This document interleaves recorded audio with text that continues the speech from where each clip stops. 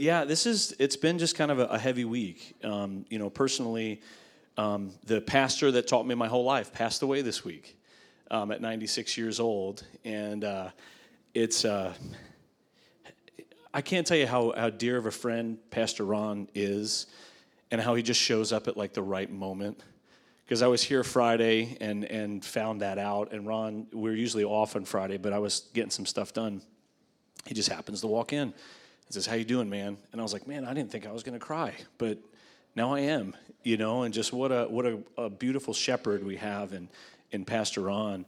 Yeah, it's tough, and it's a beautiful thing that someone has given their life to sharing the gospel and saw countless people changed. Could have done many other things. Truly, could have done a lot of other things, but said, "No, this is my stay. This is what the Lord has called me to do." So 96 years young, and he's probably dancing and shouting and screaming right now in heaven. So it's a place that he's wanted to go for a long time, and the Lord finally called him home. Amen. But we also grieve today. I believe today is 21 years, is it not, from 9/11? And that hits me pretty hard. And I just want to encourage you as a church, just with grief in general, this heaviness that Ike was sharing, talk about it. When you're dealing with it, talk about it with people who are safe. Pray about it. I'll never forget every moment that 9/11 and 2001 is drilled into my brain, and it hit me so hard as it took place in my backyard, in essence. And I remember thinking I was through it, and 4 years later, my now wife, Wendy, and I were at a movie, and there was a trailer for a firefighter movie, and they were the responders at 9/11. They were honoring them in a film, and I just started crying. And what an amazing spouse and partner I have. And she goes, "Man, are you okay? Like, I don't know that you've actually dealt with this the way that you need to." And I was like, "Man, I don't know that I have." And it was just this time to process and let the Lord heal something that was ripped out. So we do grieve and mourn with the families that were lost and the lives that were lost, and just continue to pray for this nation and this world. Amen. So with that being said, let's jump in to our teaching this morning.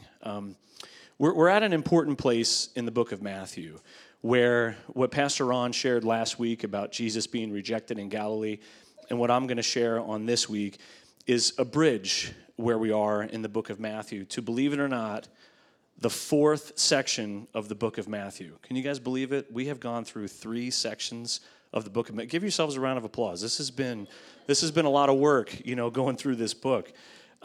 So we started in chapters 4 through 7, right? We saw the announcement of God's kingdom. We went to chapters 8 through 10. We see Jesus bringing his kingdom into the lives of his people. And then we just finished 11, 12, and 13, where we saw the responses of people to Jesus' gospel and his ministry. We saw acceptance, we saw rejection, and we saw this neutral response. So Jesus, though, what we saw so far in the book of Matthew, was rejected the most by religious leaders and people in authority. Religious leaders and people in authority, people who should have known who this Jesus was, rejected him the most. So it begs this simple yet complicated question. How does this conflict between Jesus and the religious leaders play itself out? And we've been able to fast forward, so we know what the ultimate conclusion is, don't we? Jesus dies on the cross and gives us this amazing, beautiful opportunity to reconcile with our Heavenly Father. Amen? But Matthew takes these next about 7 chapters, chapter 14 through 20, and shows us how people had different expectations about Jesus. Now, the reason why I recap and I talk about these different sections of the book of Matthew is simple. When I was a kid, and even now it's in our house, my great-grandmother knitted a quilt. And it's a beautiful quilt with yarn, and it's green and yellow, and it has all sorts of really beautiful colors in it, right? And it sits downstairs, and we use it. It keeps you nice and warm. But there's a beautiful thing when you look at a quilt. A quilt, and this was a yarn quilt, so I know that there's kind of like cloth quilts, if you know what I'm saying, too. But you have these things called granny squares. You guys know what granny squares are? For the most part.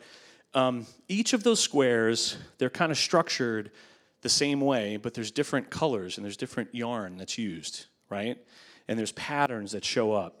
And that's really what Matthew has been doing so far through these first 13 chapters in Matthew. He's knitting squares together, and he's putting them together so that we see this congruent story of who Jesus is.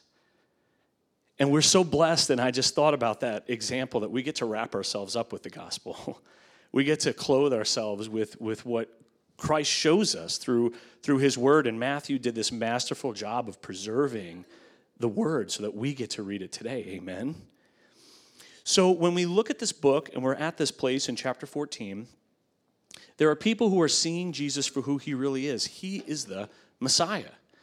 But then there's others that are looking at him saying, that can't be him, because the Messiah is supposed to come as like a warlord, and he's going to victoriously defeat all the pagans. And that's the real Messiah that we're looking for, that we read about in Psalms chapter 2 or Daniel chapter 2. And this thinking, these expectations, started last week with what Pastor Ron shared, and it continues today. Right? Last week's sermon and today's sermon serve as a bridge to this next portion of Scripture. So think about the threads that hold those two granny squares together. We see two rejections of Jesus bringing his kingdom to earth. First from Galilee, where he was from. And now, this week, we get a rejection from Herod the Tetrarch. So let's start by reading Matthew chapter 14, and we're just going to read the first two verses in this chapter. And it goes a little something like this. At that time, Herod the Tetrarch heard the reports about Jesus. And he said to his attendants, "This is John the Baptist. He has risen from the dead. That is why miraculous powers are at work in him." So interesting, right? This is, at that time, Herod the Tetrarch heard the reports about Jesus. This is John the Baptist. He has risen from the dead. That is why miraculous powers are at work in him. Kind of a strange passage, right? Who is Herod anyway? Why is this guy so significant? And why does he have this title of Tetrarch? Because that sounds fancy. That sounds like a real fancy boy title. So a tetrarch is a governor of one of 4 divisions of a country or province. So, yeah, it is fancy. It's a fancy way of letting us, the reader, know that Herod is in a position of power. But why are we talking about John? Why are we even looking at John the Baptist? Like, the last time that we heard about John the Baptist was back in chapter 11. This is, for us, a couple of months ago, right? So there's some time that has passed here. Why are we hearing about John the Baptist, right? So the timeline, as we're reading the beginning of chapter 14, is insanely important to fully understand what the Word of God is showing us here. As we read chapter 14, the first 2 verses of chapter 14, from a chronological standpoint, take place after verses 3 through 12. Okay? So think of it like this. If you've ever watched a movie or read a book, and a character in the movie or in the book, they hear something, or they see something. There's a painting that they see, or there's a color, and for whatever reason, it like triggers them. And something is off, something is wrong. And we, the viewer, or we, the reader, we're paying attention and going, oh man, there's something significant about that, isn't there? Right? You guys know what I'm talking about?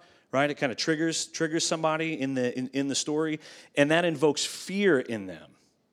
So we as a viewer, we as a reader, we don't know what it is or why this is as significant as it is, but we know it's significant. Something about their countenance changes, and we're paying attention to that.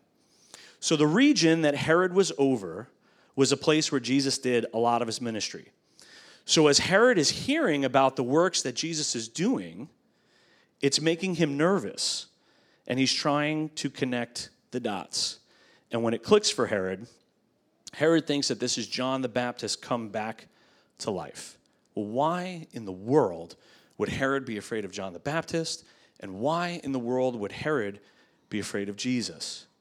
Well, Matthew is prompting us to stop for a moment and to take a look back at how John died.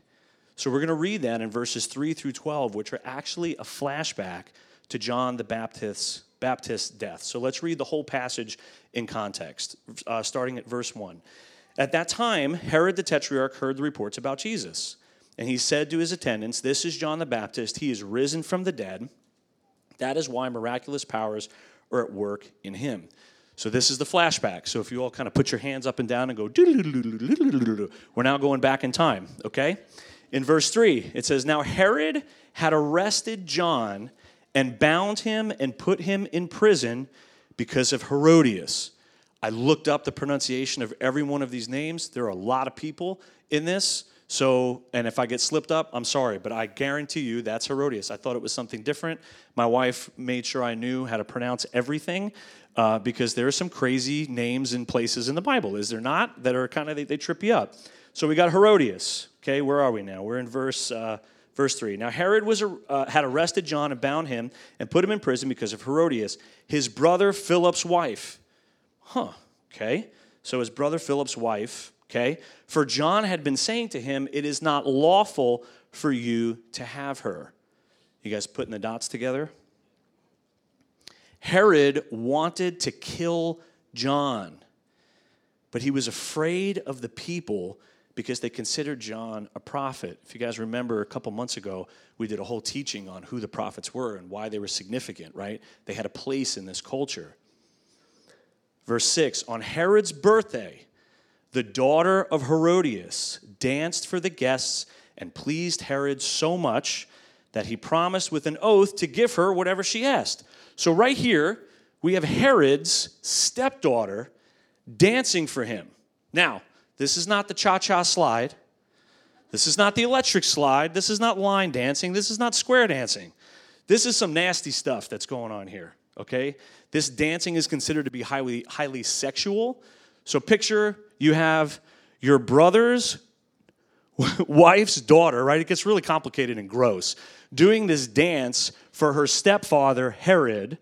Herod is so pleased that he says, "You could have whatever you want." Like, what could possibly go wrong here? Verse 8, prompted by her mother, got another person here in the story, she said, "Give me here on a platter the head of John the Baptist." Whoa. Whoa. You can have whatever you want. I want somebody dead, and I want his head here. Spicy stuff we're dealing with here. The king was distressed because of his oaths and his dinner guests. He ordered that her request be granted and had John beheaded in prison. His head was brought in on a platter and given to the girl who carried it to her mother. John's disciples came and took his body and buried it. Then they went and told Jesus. Let's pray. Lord, we need you this morning. Lord, there are moments in Scripture, God, that we can just brush over, but you are calling us to study your word and know it deeply. So teach us this morning, Lord. Speak into our hearts and encourage us, Jesus, that you would grow us in ways that we could never imagine. Holy Spirit, meet us here. Pick up this heaviness that's on our hearts and draw us closer to you. We ask this in your Son's name. Amen. So, we have a very interesting moment in Scripture, don't we? We have a lady, the young girl who danced, her name is Salome, Salome. It's Herod's stepdaughter, doing a dance in front of what was likely a group of her drunk father and his drunk friends. Again, what else could possibly go wrong, right? I mean, what great story have you ever heard doesn't start that way, right? So he then, in this drunken moment, gets like sexually danced for to a place that he says, you know what? You can have whatever you want. Whatever you want, it's yours. Now, how many people have kids here? Raise your hand. How many people have nieces or nephews? Raise your hand. How many people know that you cannot tell children this statement? You could have whatever you want.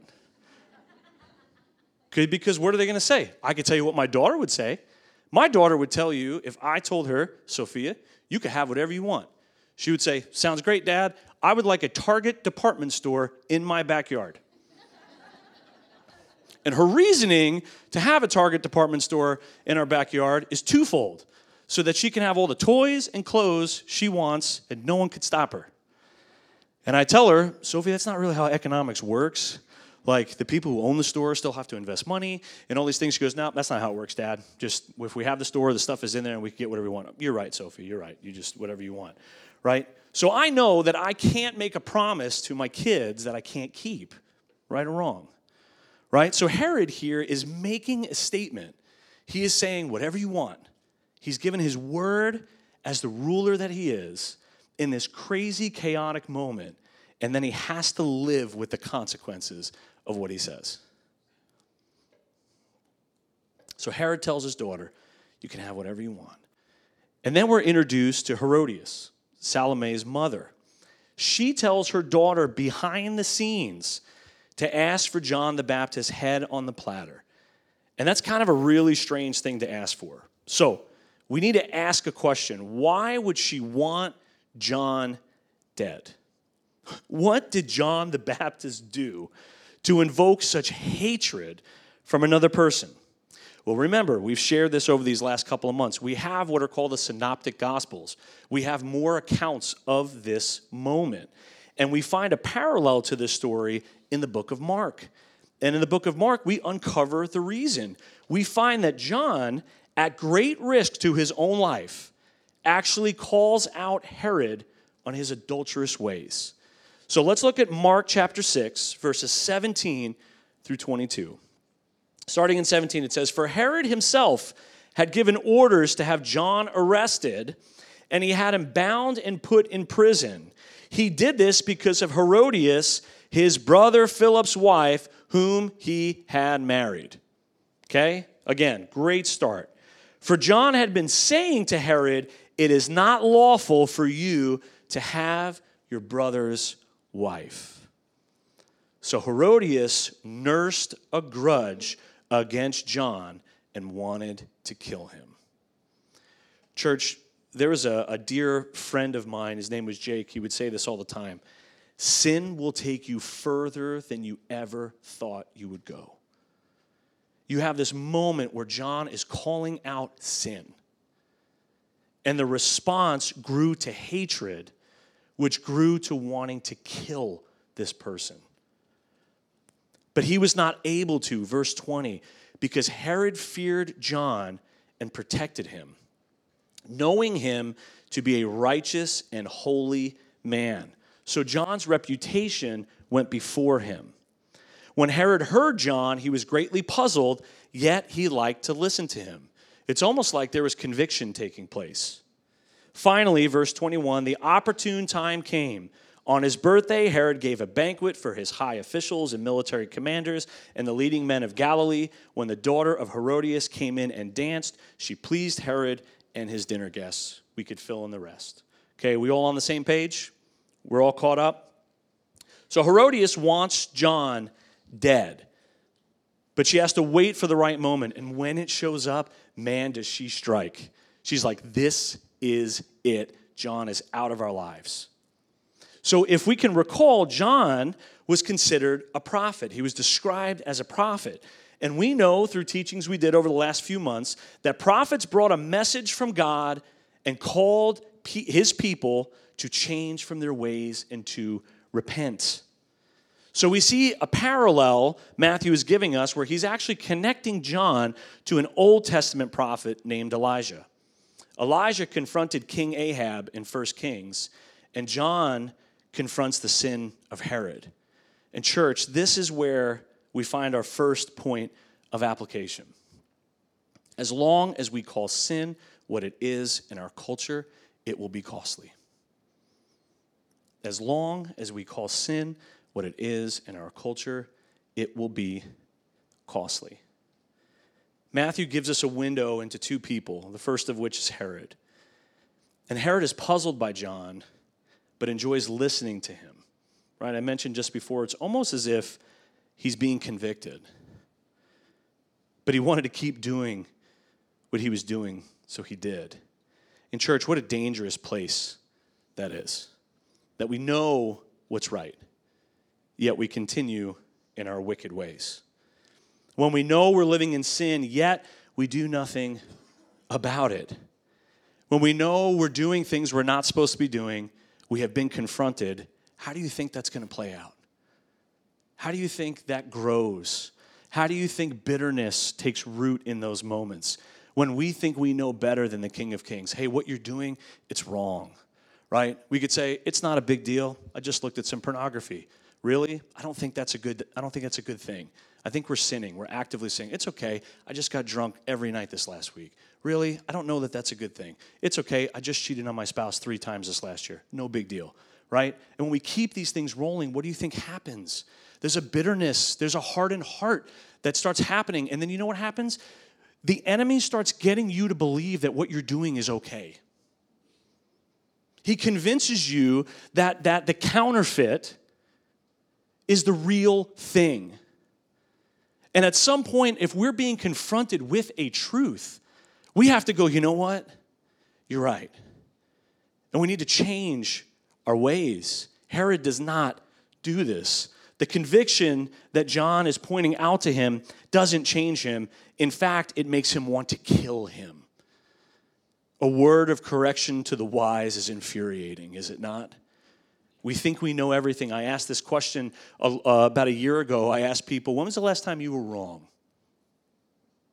Who really wants to admit that? When's the last time you were wrong? Right? We live in a world where everybody's an expert on everything. And Herod's expertise makes him want to kill John, but he can't because he's afraid of the people.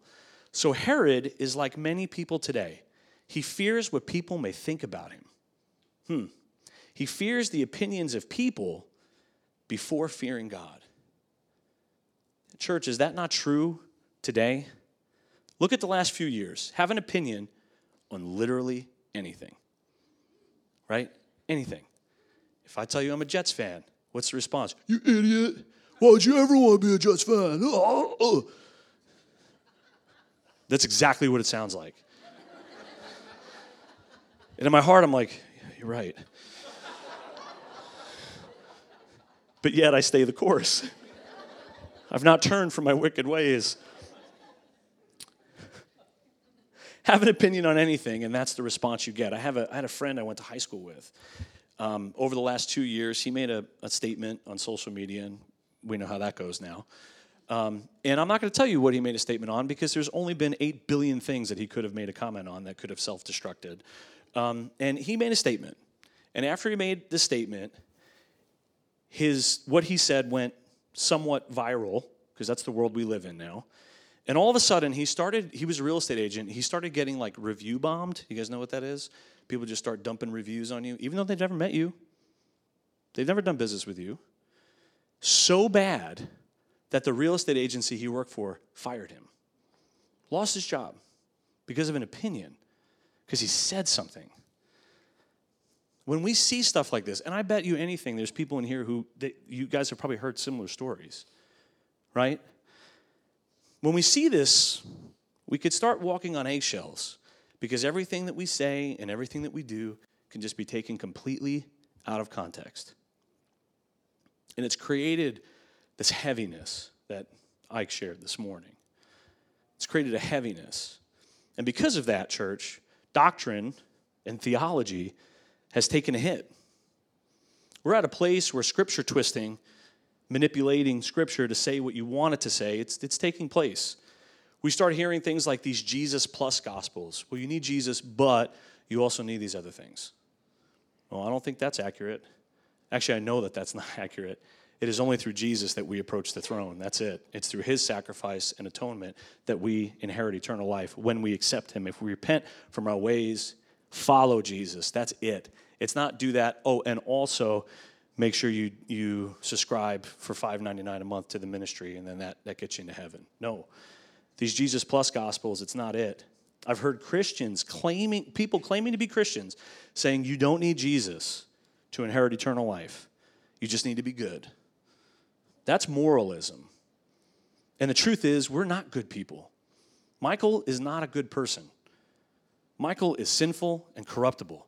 It is only through the work of Jesus in my life that he draws me closer to him. You guys following me?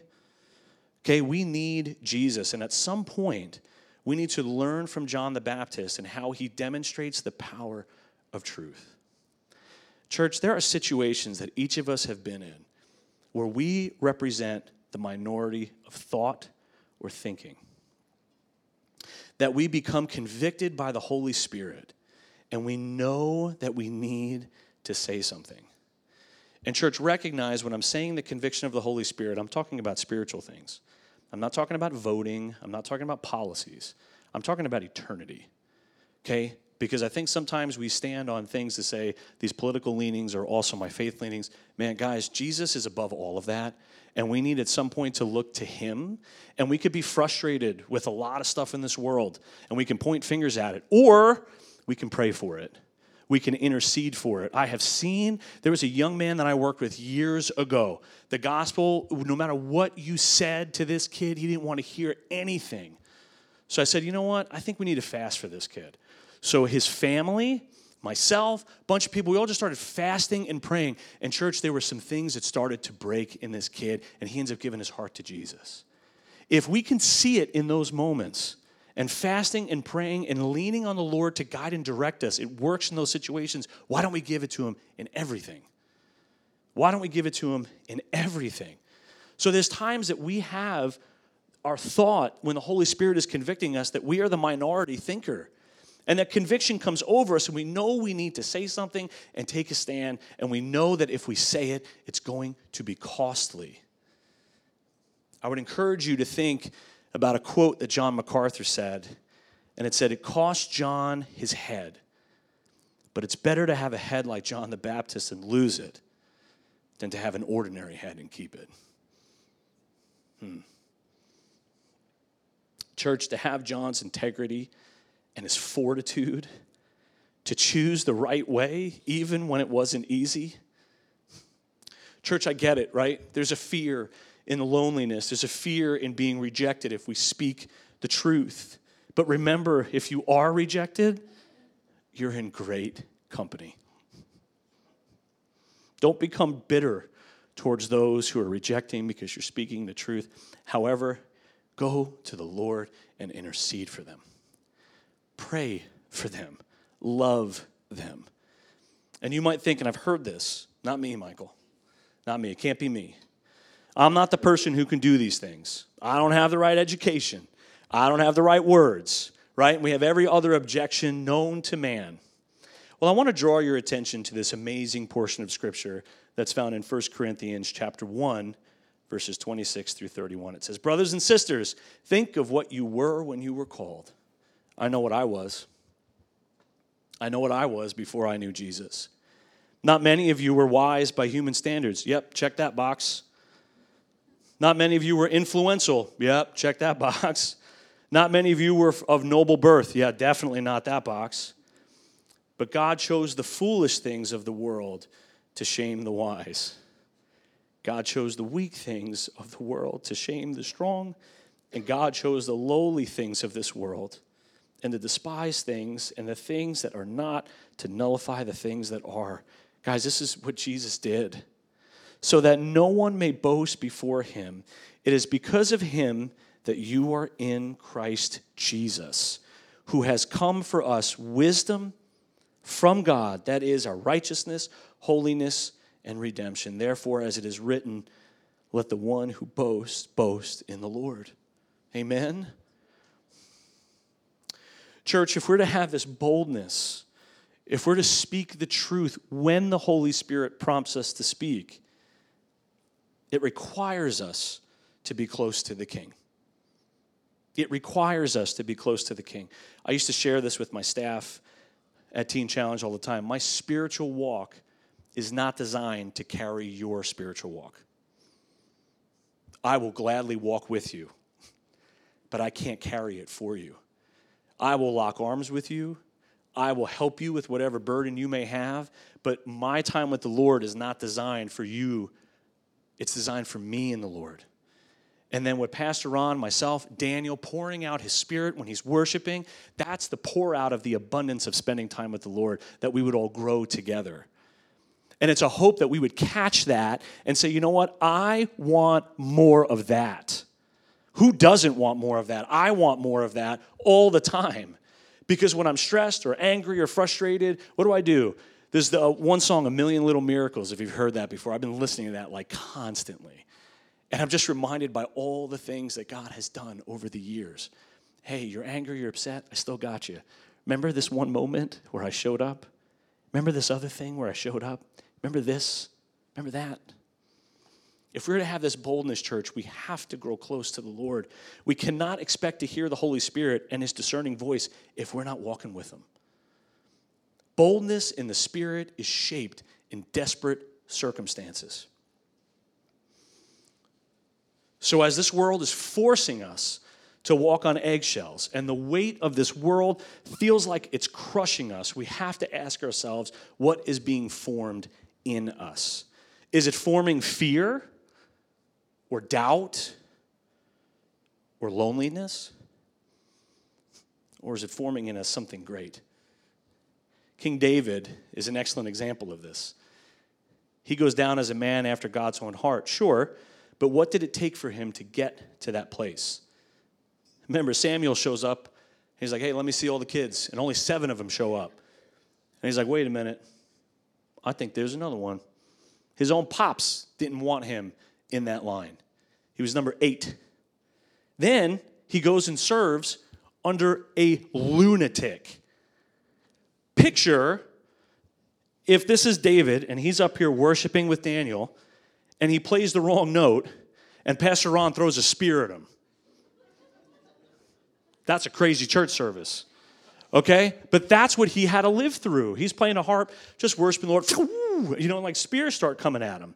He lived a very crazy life and served under a lunatic. And then when he had chances to kill him, David, he goes, no, that's God's anointed.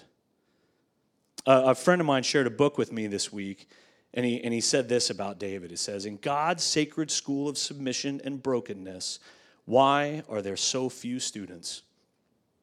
Because all students in this school must suffer much pain. As you might guess, it is often the unbroken ruler who metes out the pain. David was once a student in this school, and Saul was God's chosen way to crush David. As the king grew in madness, David grew in understanding. We forget at times what David went through to stand up for what he knew was right. In church, these moments of uncomfortableness, of stress, they leave us with a choice. These times where we feel like the world is crushing us, that we feel insecure about who we even are, or even broken. Times where we call out to the Lord and we say, where are you? We have a choice in these moments. We can allow the pain in our lives to grow us deeper in our walk with the Lord so that when the time comes, we can open our mouths and speak boldly when prompted by the Holy Spirit, or we can become numb. I read an article this week about an author named Philip Yancey. He's a wonderful Christian author. He wrote a book many years ago called The Gift of Pain, and he co-authored it with a doctor whose name was Dr. Paul Brand. And Dr. Paul worked with leprosy patients for years and years and years. And he made a statement in this article that has just stuck with me. He said, I wish I could give my patients the gift of pain. I wish I could give my patients the gift of pain. When someone has leprosy, their pain receptors deteriorate to a point where they can no longer feel pain. That's why 1/3 of leprosy patients go blind. Their body does not send signals to their eyelids to blink. The eyes dry out. They lose their sight. That's why many leprosy patients have amputations or even die from simple infections because they don't feel pain. They cannot feel the pain that would otherwise tell them that something is wrong. Pain lets us know that something is happening and action needs to take place. Philip Yancey was quoted saying this, previously, I had thought of pain as a blemish of creation, God's one great mistake. Tommy Lewis taught me otherwise. Seen from his point of view, pain stands as an extraordinary feat of engineering, valuable beyond measure. Church, the difficulty we face in following Jesus has a point and it has a purpose. It is designed to draw us closer to the Lord. And as we close, church, I can't help just think that in these moments, in the way the world is sitting here, we can become numb and we can back out and say, we're just going to do our own thing. You guys do your thing. Or we should have such great concern for our fellow man that we reach out and share the gospel with them. If we spent time not worrying about what people were voting for, but spent that time praying for them, how many hearts would be changed? Yeah, gas is expensive, but there's people dying going to hell. And what's surprising is I read a quote from an atheist about 10 years ago that has stuck with me. His name is Penn Jillette. You might know him as a magician. He says this: if you believe that there's a heaven and a hell, and people could be going to hell or not getting eternal life, and you think that it's not really worth telling them this, meaning people this, because it would make you socially awkward, how much would you have to hate someone to not proselytize them? How much do you have to hate somebody to believe everlasting life is possible and not tell them?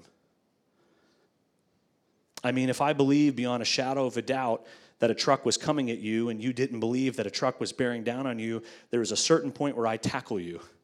And this is more important than that. Church, we have an answer. And I've said this often. His name is Jesus. And the way we walk, the way we act, the way we speak. We did a devotion with our team like maybe 2 or 3 weeks ago. Pastor Ron did it on being above reproach. Church, that's a big deal. Because there's enough reasons why people say, I don't want anything about God. But let's be reasons to show what Jesus has done redemptively in our life, to say, oh, he's so worth it. He's the answer. He's the way. He's the truth. And he is the life. And as the worship team comes up, there's 2 major things I want you to take away this morning. Number 1, sin will take you further than you ever imagined. So if that's growing in your heart and you're feeling conviction this morning, church, talk about it. There is people in the back that'll have name tags, or if it's someone you know, pray with them. Say, you know what, I need to confess something, and this is something I got to get out of my heart. Right? We need to confess it, and we need to let the Lord transform and change those things. The sin of Herod led to the moment in time that we learned about this morning. But the second thing is this: when we're prompted to, speak and don't be afraid. There's a person I've known for a long time now who I've been praying for, and it would have been very easy for me to not minister to this person.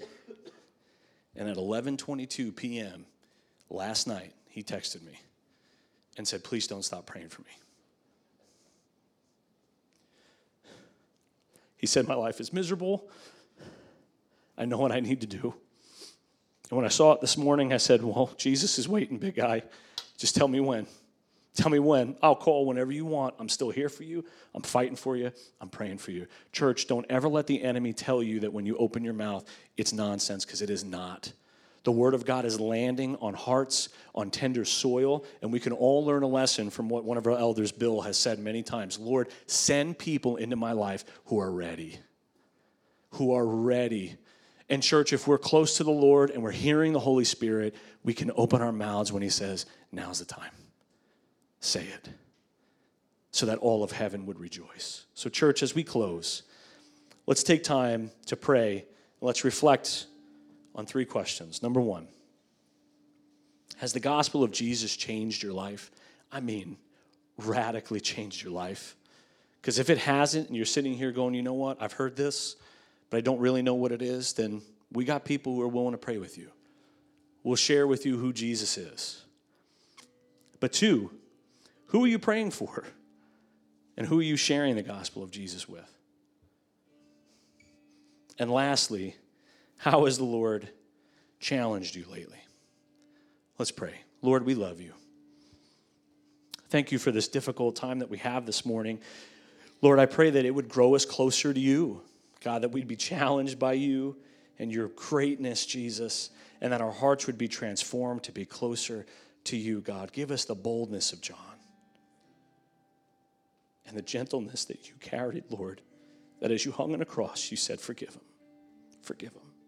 Let us not take offense, Jesus, but I pray when those moments happen, you'd give us spiritual eyes and you teach us how to pray. We need you, Jesus, more than ever. Meet us this morning. In your name we pray.